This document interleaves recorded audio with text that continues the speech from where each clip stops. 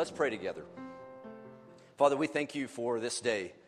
Father, we thank you for this weekend. Father, we thank you for the great things that happened yesterday. Thank you for the lives that were touched, the joy and the fellowship that we saw yesterday. And just pray, Father, that your name was praised, that your name was glorified because of what occurred. And Father, we thank you for this morning when we're able to be together and worship you. We're able to join around the table and share your supper, the Lord's Supper. And Father, we pray that gave us the strength, the nourishment that we need to continue to walk in the steps of our Master, our Savior, Lord Jesus Christ. Father, we thank you for his sacrifice.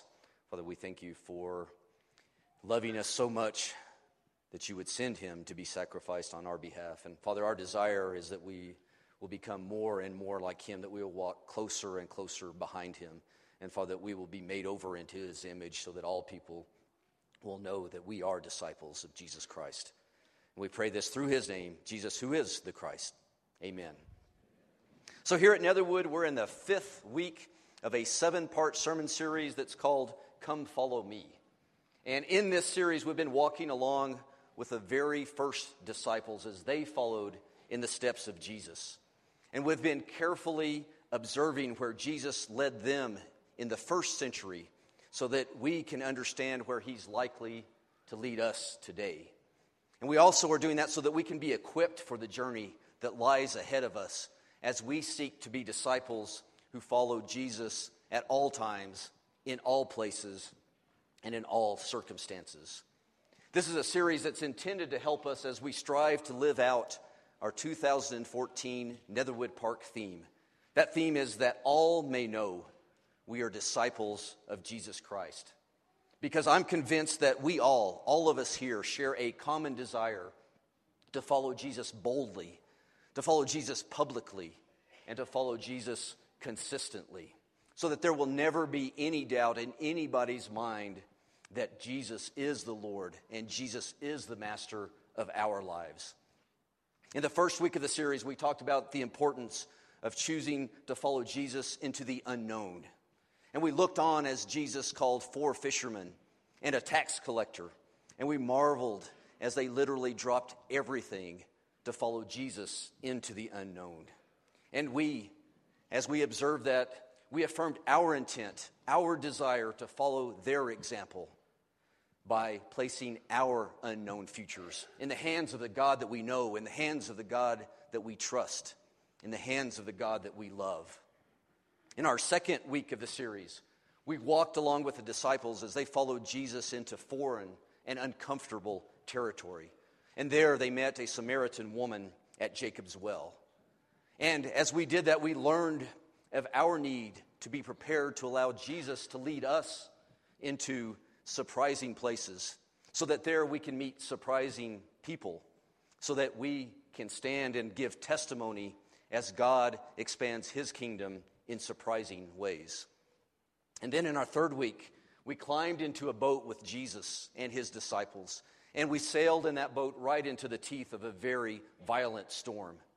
And in that storm, we learned that we can have complete confidence that the one who calmed the storm is present with us and cares about us in the midst of our life storms. And then last week, we followed Jesus up into an upper room where we shared a meal with him.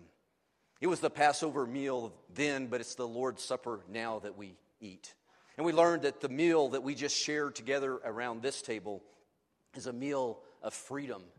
It's a meal of salvation. And it's a meal that gives us the strength and the nourishment that we need in order to keep following in Jesus' steps. And then this morning, we're going to walk along with the early disciples as Jesus approaches the cross. That was a difficult journey.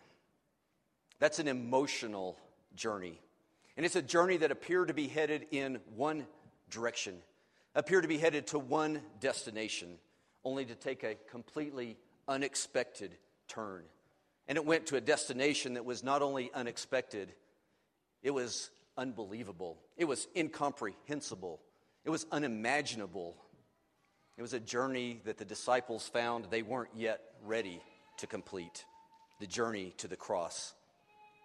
To help us appreciate what was going on in the lives of the disciples, I want to spend a few minutes talking about our favorite springtime event in New Mexico, wind. Wind, the ever-present wind. I don't know what your relationship is to wind, but if you spend a lot of time riding a bicycle like I do, your relationship with wind is described as complicated. It's a love-hate relationship. We're going to start with the love part of that relationship with wind. See, there are days when the wind is my very best friend. Those are the days when the direction I'm going happens to be the direction the wind is blowing. And it's blowing strong. It's blowing powerfully. Those are my tailwind days. On tailwind days, everything is right with the world. I travel at Tour de France speeds. I use gears that I don't normally use. The miles fly by. And I wanted to let you know that I feel young. I feel strong. I feel powerful. I feel invincible. Those are my tailwind days. It's effortless. I feel like I'm turbocharged, and I have a hard time understanding why not everybody is on a bike riding along with me on those tailwind days. So as we join the disciples in our story today, that's where we find them. Not on bicycles, but they're having a tailwind experience. See, their journey up to now has been a journey of fits and starts. It's been a journey marked by moments of weakness and times of strength. It's been a journey characterized by flashes of insight, followed by utter confusion. But now, this odd collection of disciples seems to have figured things out. They seem to be on their way to triumph. And they're going there with their leader. They're going there with their teacher. They're going there with their master, Jesus Christ. I'm not sure exactly where the turning point came. Maybe it was when Jesus trusted his disciples and he sent them out in pairs to the surrounding countryside. If you want to turn in your Bibles to Mark chapter 6, starting with verse 6, we can learn about that. Mark 6, verse 6. We read this: Jesus called the 12 to him, and he sent them out 2 by 2 and gave them authority over evil spirits. These were his instructions: take nothing for the journey except a walking stick. No bread, no bag, no money in your belts. Wear sandals, but not a tunic. Whenever you enter a house, stay there until you leave that town. And if any place will not welcome you or listen to you, shake the dust off your feet when you leave as a testimony against them. They went out and preached that people should repent. They drove out many demons and anointed many sick people with oil and healed them. Now that's a successful short-term mission trip. They didn't just preach, but they drove out demons and they healed people. Can't you feel the tailwind? Don't you know they felt powerful? I mean, after all, they could cast out demons. Don't you know they felt invincible? After all, they could heal the sick. What an exciting experience. What a tailwind experience. To be able to do the same things that Jesus had been doing. Or maybe the turning point came later.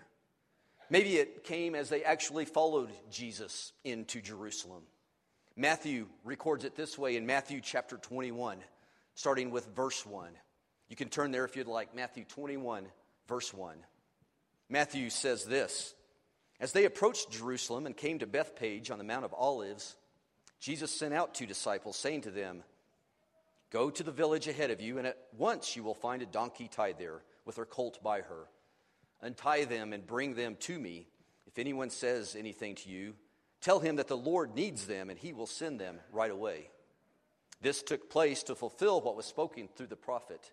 Say to the daughter of Zion, see, your king comes to you, gentle and riding on a donkey, on a colt, the foal of a donkey.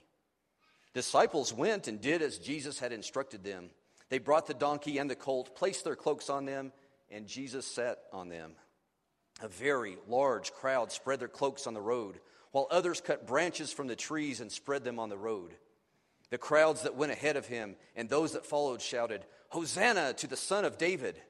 Blessed is he who comes in the name of the Lord! Hosanna in the highest!" When Jesus entered Jerusalem, the whole city was stirred and asked, "Who is this?" The crowds answered, "This is Jesus, the prophet from Nazareth in Galilee." Can you feel the strength of the tailwind now? Jesus, their rabbi, Jesus, their leader, Jesus, their teacher. Jesus enters the city of David. He enters the capital, and he enters to shouts of Hosanna, shouts of Savior. Jesus was welcomed as a hero, and they were right there with him. Jesus was welcomed as a Savior, and they were right there with him.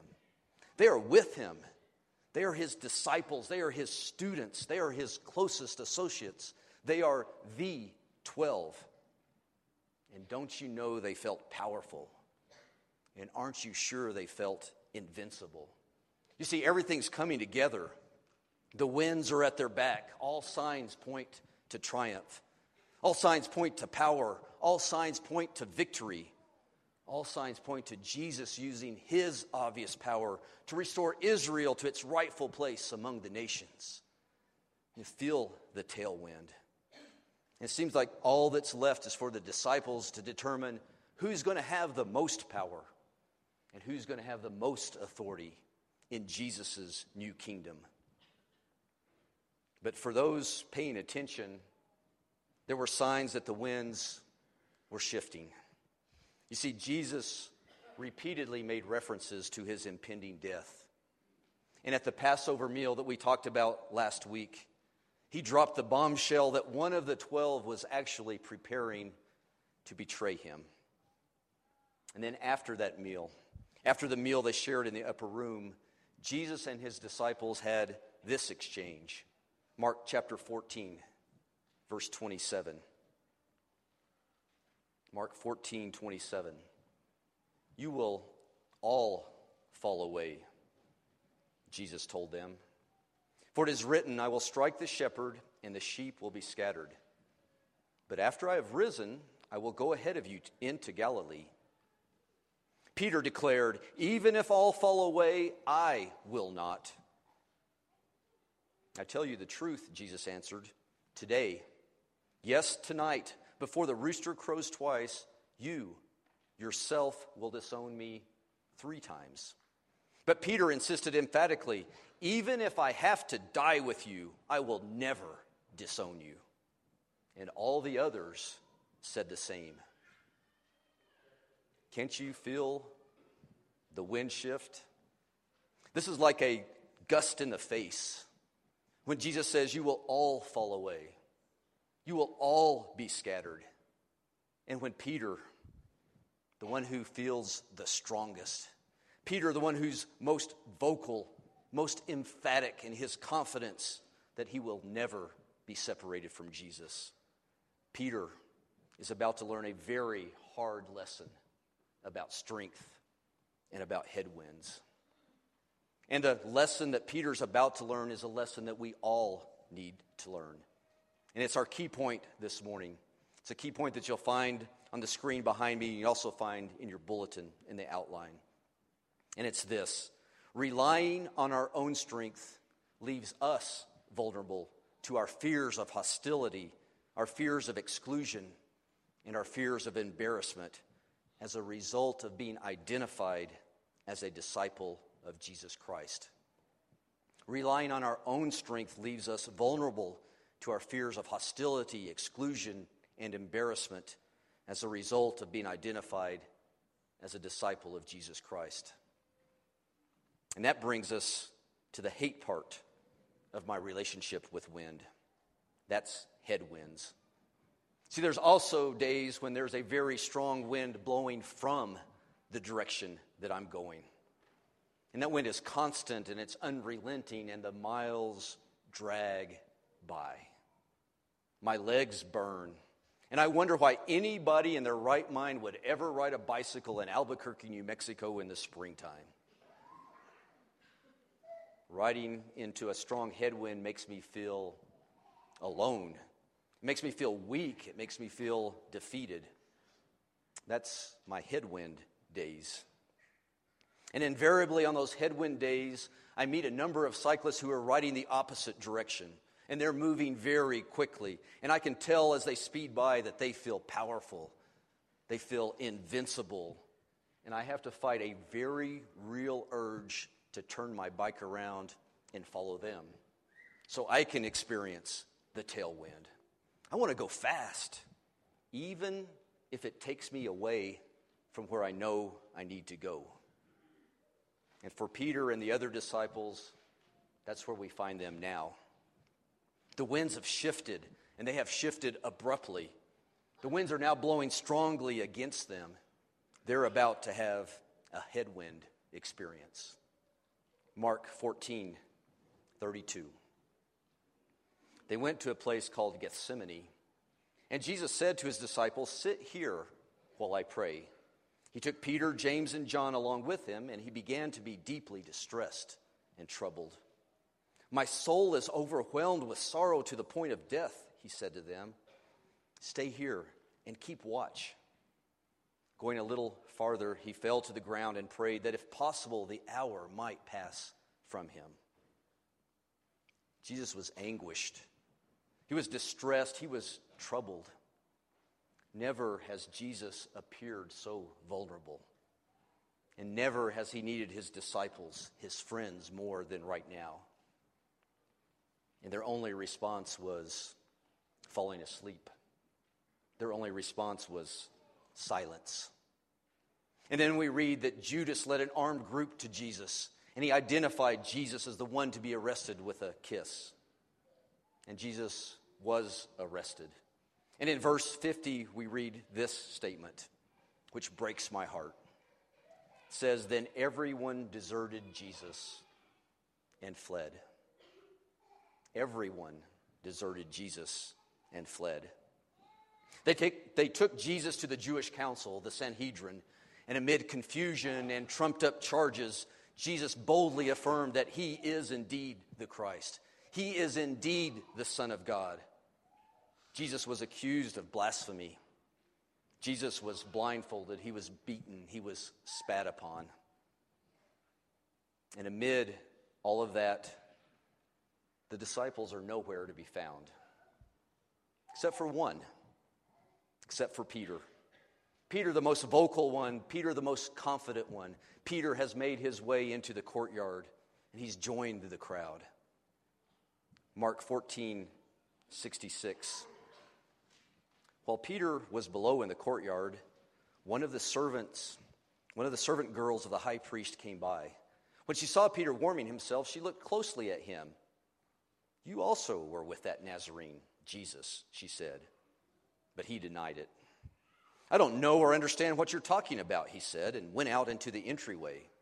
When the servant girl saw him there, she said again to those standing around, "This fellow is one of them." Again he denied it. After a little while, those standing near said to Peter, "Surely you are one of them, for you are a Galilean."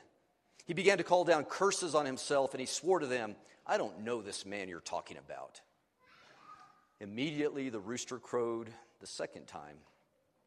Then Peter remembered the word Jesus had spoken to him. "Before the rooster crows twice, you will disown me 3 times." And Peter broke down and wept. We can't know for sure why Peter reacted the way he did, but we can be certain that fear was at the core of his denials. If Peter was like me, he was afraid of the hostility that Jesus was experiencing. He was afraid that hostility would be transferred to him because of his identity as one of Jesus' disciples, as one of Jesus' followers. And Peter found out that despite his statement just hours before, Peter discovered that he really wasn't ready to die with Jesus. And if Peter was like me, he was afraid of being excluded. He was afraid of being identified as other. He was afraid of being recognized as a minority of one. of being the only disciple, of being the only follower, the only one present. Peter, in short, was afraid of being all alone. And if Peter was like me, he was afraid of being embarrassed. Afraid of being embarrassed because he had chosen to follow Jesus. You can just imagine the questions and the comments that might be thrown Peter's way. Where's your rabbi now, Peter? Where are your dreams of glory now, Peter? What are you going to do now, Peter? Looks like it's back to the fishing boats, Peter. Because Peter is weak, and Peter is alone, and Peter is defeated, and Peter is afraid. And Peter chooses to give in to the headwind. He chooses to turn around and follow others in the opposite direction. So Jesus was taken before Pilate, and the adoring crowds who a short time before were shouting, Hosanna, who were shouting, Savior, those crowds abruptly changed into hostile crowds that chanted, Crucify him, crucify him. And we read that Pilate gave in to their wishes. Pilate turned Jesus over to the soldiers, and they took him away to Golgotha, the place of the skull. And there they put him on a cross, and there they killed him. And in Mark 15, verse 40, we read this. Some women were watching from a distance. Among them were Mary Magdalene, Mary the mother of James the younger, and of Joseph and Salome. In Galilee, these women had followed and cared for his needs, and many other women who had come up with him to Jerusalem were also there. And that was the group. Many women from Galilee who actually followed Jesus to the cross.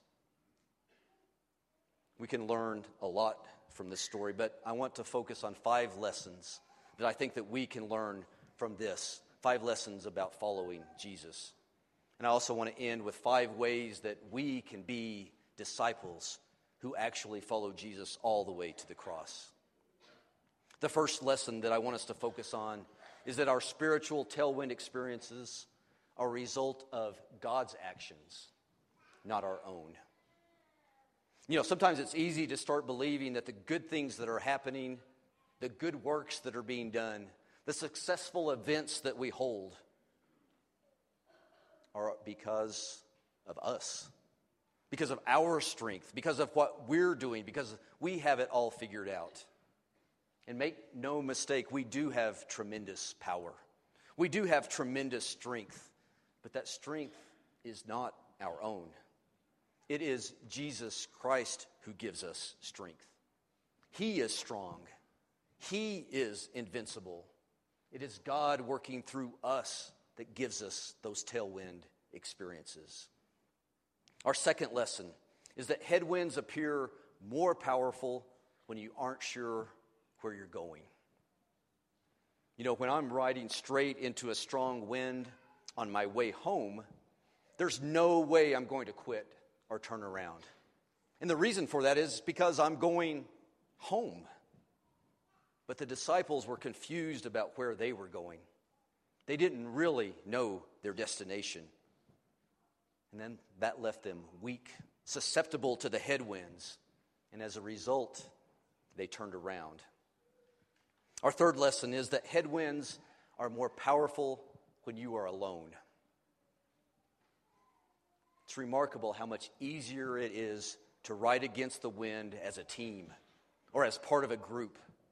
What seems impossible when you are alone becomes achievable when others are working with you, when they're working with you to go to the same destination. Peter, in the courtyard, was vulnerable because he was alone. There was no one to turn to. There was no one to help. And because of that, he turned around. Our fourth lesson is that love is a stronger force than knowledge. I'm haunted by that picture of the ladies on the hill watching Jesus being crucified. Because in that picture, there are no disciples. None of the 12 are there. They're not in the picture. They're not in sight. It's the women who had followed and cared for Jesus from the beginning. They're the ones who continued to follow and care for Jesus at the end. They followed him all the way to the cross. You see, it wasn't the group of disciples who had been the privileged recipients of Jesus' special personal teachings. They're not the ones who followed Jesus all the way to the cross. It was the women who loved him enough to take care of him who followed him all of the way to the cross. It was love, not knowledge, which took the women through the headwinds to the cross. Our fifth lesson is that there's always hope in the midst of failure. The disciples did fail to follow. And when the headwinds came, they did turn around. They failed to follow Jesus to the cross. But the cross isn't the end of the story. See, there are great things in store for these failures. And we're here this morning because their journey didn't end at the cross. We're here this morning because Jesus made sure that the tragedy of the cross became the triumph of the resurrection. The tragedy of the cross became the triumph of the resurrection. And the failures that we read about are failures no more. So failure is never the end of the story with Jesus.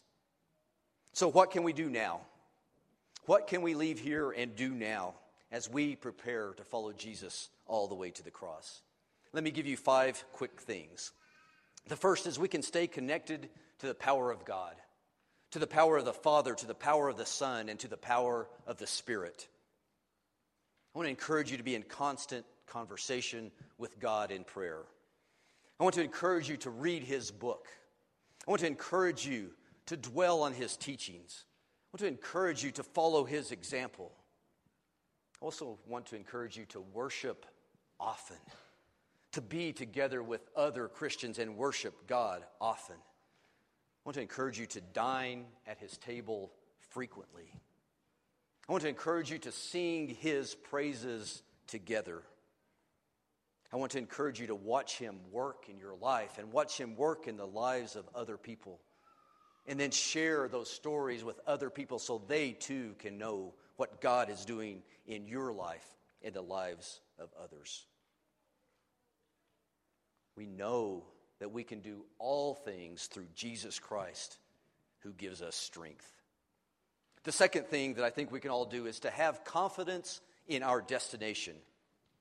We can know who we're following, and we can know where we are going. Jesus said there are many rooms in God's house, and he is preparing a place there for us. That is home. That is our destination. That's what makes it possible to fight through any wind so we can join Jesus in heaven. The third thing that I want to encourage us all to do is to never travel alone. Let's travel together. Let's help each other. Let's pick each other up. Let's rely on each other. We can't do it alone. So why try? Let's all rely on our shared strength. And the fourth thing that I want to encourage us all to do is to love the Lord with all of our hearts, with all of our souls, with all of our minds, with all of our strength. Love never fails. Human knowledge fails. Human strength fails. But the love that we experience through our Lord and Savior Jesus Christ never fails. Let's love our Lord with our hearts, our souls, our mind, and our strength. And fifth, let's know that failure isn't final. We've all failed. We've all fallen down. We've all quit at one time or another. We've all given in to the winds and turned around at one time or another. But the Easter story, the resurrection story, the story after the cross isn't about failure. It's about triumph. It's about second chances. It's about a God who turns failure into victory. Jesus' death isn't final. The disciples' failure isn't final. And because of Jesus, our failures don't have to be final. That's the good news of Jesus Christ. So I want to invite you to join us next week as we celebrate Jesus' victory over death and Jesus' victory over sin. Won't you join us as we talk about participating in Jesus' victory over death and sin? Please decide now to join us next week as we celebrate and worship the risen Savior. So let's all stand and sing right now about our desire to follow Jesus all the way to the cross.